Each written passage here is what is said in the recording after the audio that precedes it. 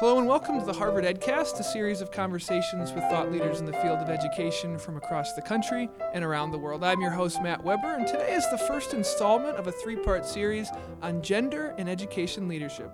Conversations highlighting prominent women transforming the field. First guest was featured in Newsweek's 2001 report on the women of the 21st century as, quote, the kind of woman who will shape America's next century. She is co-founder and chief executive officer of Bellwether Education Partners. Welcome to the EdCast, Kim Smith. Thanks for having me. Glad to be here. Kim, about 10 years into the century, how is that shaping going? Wow, that's a big question. There is a lot of action, a lot of changes emerging that people are just starting to get their heads around, both globally and locally. So I feel like it's a good time. I feel like there's a new generation of young people emerging and changing the shape of this century as well. So things are on the move. I'm curious, what is it that you're doing specifically right now that is hoping to cultivate that new generation of young people to help out educational entrepreneurship? Yeah. I often think back to the time when we started Teach for America, which is over 20 years ago now, and remember that at that time, people were talking about our generation as a generation of selfish young people who didn't want to give back, didn't want to change the world, which is obviously untrue. And I think that the world is grappling right now with understanding the millennials. So I don't have a nice crisp answer for you, but what I would say is I feel like people do see and understand that this generation of millennials are thinking globally. They do care a lot. They have very high expectations for being able to do well and do good at the same time. So I think things that for my generation, I'm 44 now, and when I was coming out of school, people thought combining doing good things for the world and making a living seemed like they were in conflict. I think for millennials, the two things that they have integrated much better than any other generation are doing good things in the world while making a living and integrating technology in a much better way. It's sort of seamless for them, and maybe there's really three. And I also think they have very high expectations for their family lives. So I feel like they're setting a very high bar for how to have an integrated life with family, using technology as a good tool, and thinking about their impact on the world. So I have really high hopes, actually, and I think we're all just wrestling with, okay, what does that mean? How do we reshape things so that it really they're able to have the biggest impact that they want to have? It's sort of cadre of balanced, fulfilled up-and-comers. Yeah, it's kind of Maslow's hierarchy. They keep moving up the pyramid and setting the bar high for all of us to figure out how to make that possible. Now, you started so many different organizations, and you've done a lot of actual research on social and educational entrepreneurship. If you're the expert on an educational entrepreneurship, how would you define what that is? Who can say they're an educational entrepreneur? Well, we wrote a paper maybe 10 years ago where we talked about their qualities and the fact that they would sit in new organizations. And I think my thinking has evolved on that to focus much more on the principles and the qualities and less on where they sit. So strictly speaking, an entrepreneur would start a new entity, company, or nonprofit. Really what I think is most important, though, is to focus on the underlying principles of the way they behave. They have a real sense of urgency. They have a vision for doing things a different way that's not constrained by the kind of current norms or the current expectations or even the current resources. So they sort of think outside the box, and they have this action orientation that just gets things done. And more often than not, you'll see that in starting new organizations, because that's where they'll have the necessary degrees of freedom to do all that. But increasingly, we're seeing education entrepreneurs go into the districts or states or other policy positions and try to bring that worldview into a different environment and think through how do we have that kind of urgency, that kind of passion, that kind of vision in a way that gets to real action and real outcomes, even if it's not in a brand new organization. So you have Bellwether, you have Teach for America, you have New Schools Venture Fund. You've been a large part of all those, founder, leader. What makes you continually want to move on and change and start new organizations? Why not just find one good new idea and stick with it? Yeah. I think there's a lot to be said for sticking with something, and I don't move from organization to organization in a way that's I'm not a dilettante. I do believe in building very strong organizations, and when I move, I'm very conscious of making sure there's a very strong team and infrastructure to carry an organization forward. But for me, a big piece of each organization has to do with the timing of what's going on in the world, and something I think is missing from this movement. So with Teach for America, we had this whole group of people who think in a different way, who are not yet in the movement. I then actually went and started an AmeriCorps program, in part because I wanted to learn about the youth development aspect, which was outside of schools. I did a business startup to really understand the private sector, because I hadn't really had an experience there, and I wanted to understand what it was like to run a business. Then with New Schools Venture Fund, we wanted to create a movement out of a set of individual entrepreneurs who are not by nature joiners. So they were, like, the whole was not greater than the sum of the parts, and we wanted to help coalesce that movement.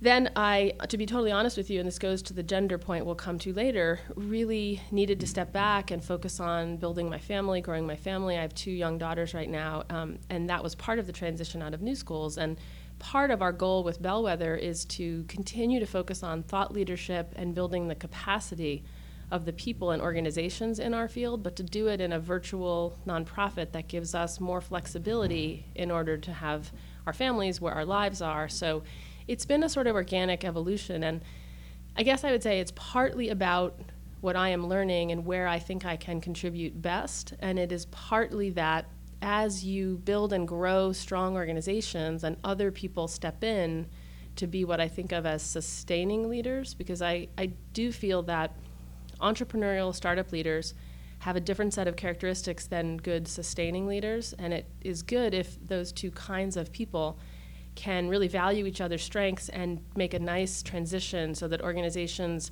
can move from the sort of somewhat chaotic period of startup into a much more stable, sustaining period. And I'm not as good at that as I am at the startup.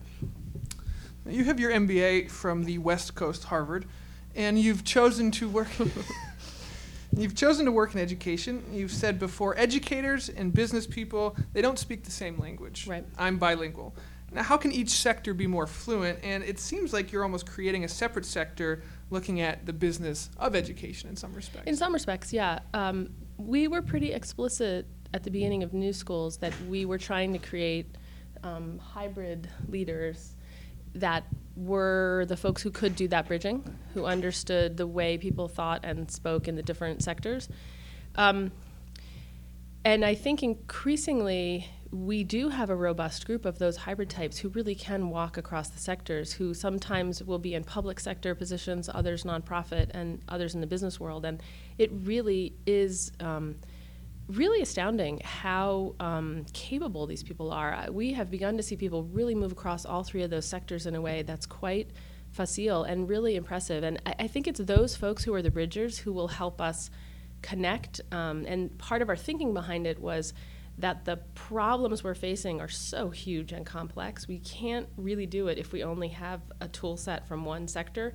You need policy, you need management of large enterprises, and you need the social mission to focus on the outcome. So it was sort of, like a lot of entrepreneurial things, I think it was really pragmatic rather than ideological. It's not so much that we think you must be cross-sector to be good. It's more that we just have to get the best thinking from across them to solve these problems. You can spot curves. There's like a bell curve for how they communicate, a little more quantitative in the business side, kind of more analytical generally, better with relational stuff in the nonprofit sector, big systems thinking. If it's done well, public policy involves big systems thinking that sometimes the others don't do so well. So you can track patterns, but increasingly I'm seeing individuals who cut across those patterns in a way that's really quite helpful. I'm wondering, as the sort of new field, the new hybrid evolves, is it less you speak your language, I speak your language, and where you're bilingual, or is it you're almost more creating a separate new language? Yeah, it's possible. It really is possible. And that may go back to your earlier question about the millennials. Maybe it's a generational thing where for my generation, the generation before me, they were very siloed and totally separate. For my generation, it was the hybrid mixing where people picked one or the other, but then kind of crossed over. And possibly, I think you're right, with the millennials, maybe we'll just emerge with this more integrated view that it is a new language that takes the best from all of them. I think that'd be great. You're a panelist today at Harvard for our forum, Does Gender Matter in Education Leadership? I'm curious, what is the answer to that question? Have you experienced that it does matter, either for your benefit or for your detriment? I guess the way I think about it is a little bit more kind of how does it matter and how much does it matter. I think it matters, but I don't know that it is the top of the list of what matters for me. I will say that it does concern me a little that in education we have a workforce of 75% women, the principalship is about 50% women, and the superintendency is about 22%. So you really see this upside down triangle. With the nonprofit world, 73% of the workforce are women. CEOs are about 45%, but when you slice it for organizations that are 25 million or larger, that goes down to 21%. And men are still making a lot more than women in those leadership positions. When I thought about our own portfolio of entrepreneurs, out of 45 or so portfolio organizations, we have about 14% that were led or co-created by women, which is about 30%. So we're not that far off those other trends, but I guess I find it a little bit disconcerting just because I feel like it means we're not tapping a big pool of leaders, and we have a real leadership shortage in our field. So again, it's less ideological and more pragmatic. I want to better understand what's holding folks back, and I think in some ways it's the issue around parenting and the way we're constructing jobs. And if we can figure out ways to fix that, it might let us tap a really rich group of leaders.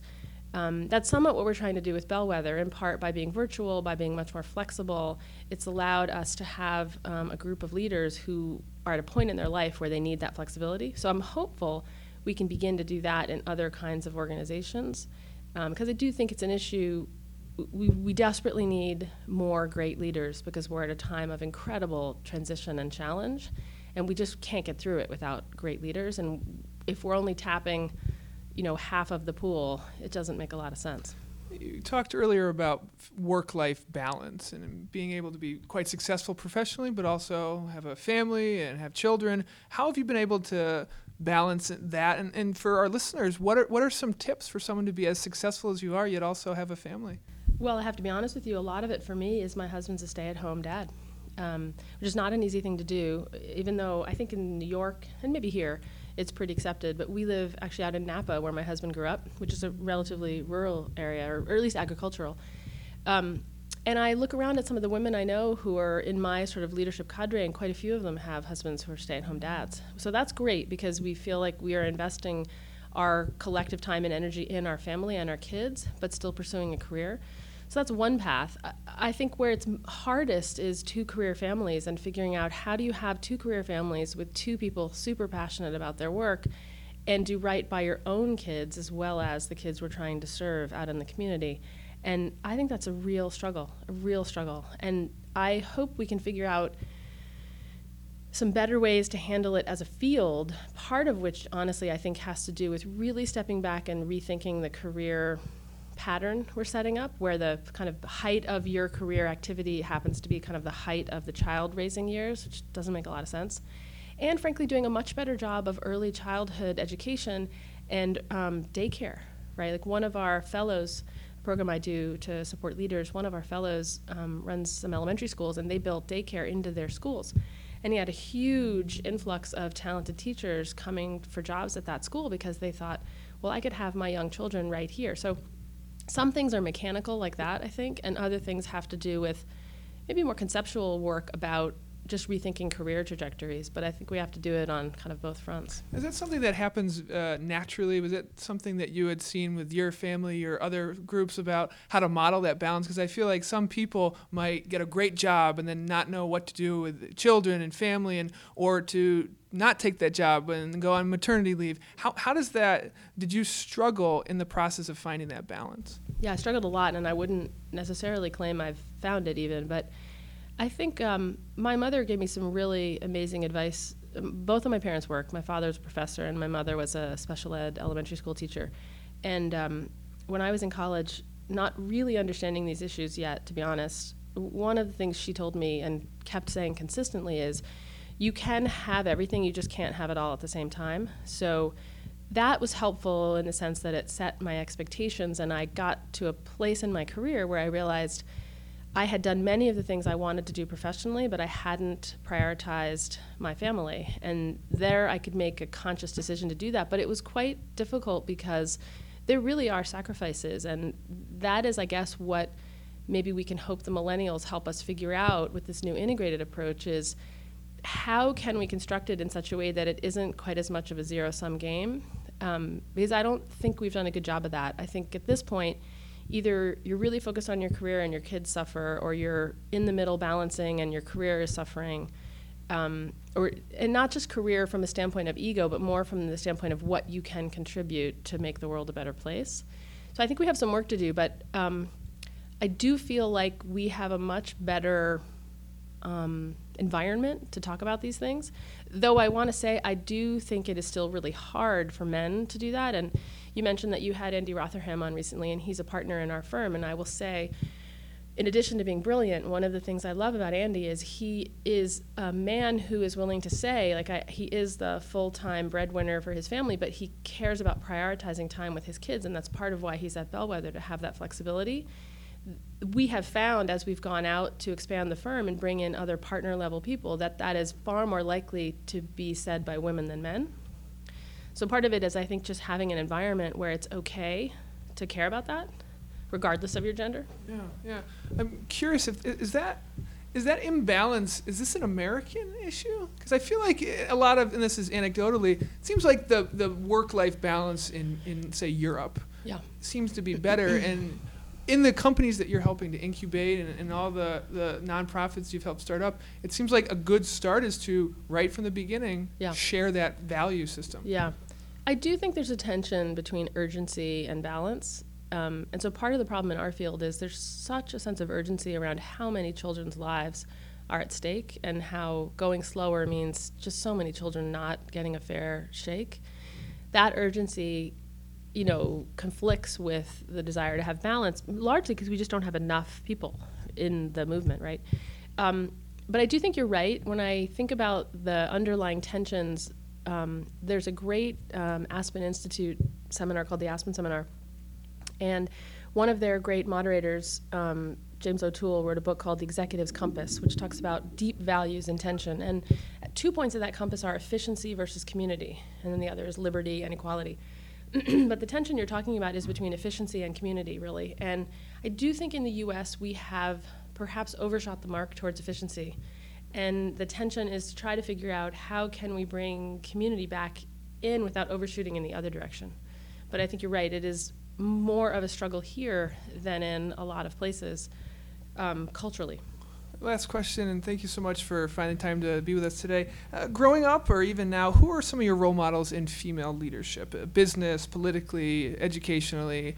It's a fascinating question because when you posed it earlier, I realized I don't really have many female role models, to be honest with you. Most of the people I think of as role models are men. Not so much because the fact that they are men, but more just because of what they did.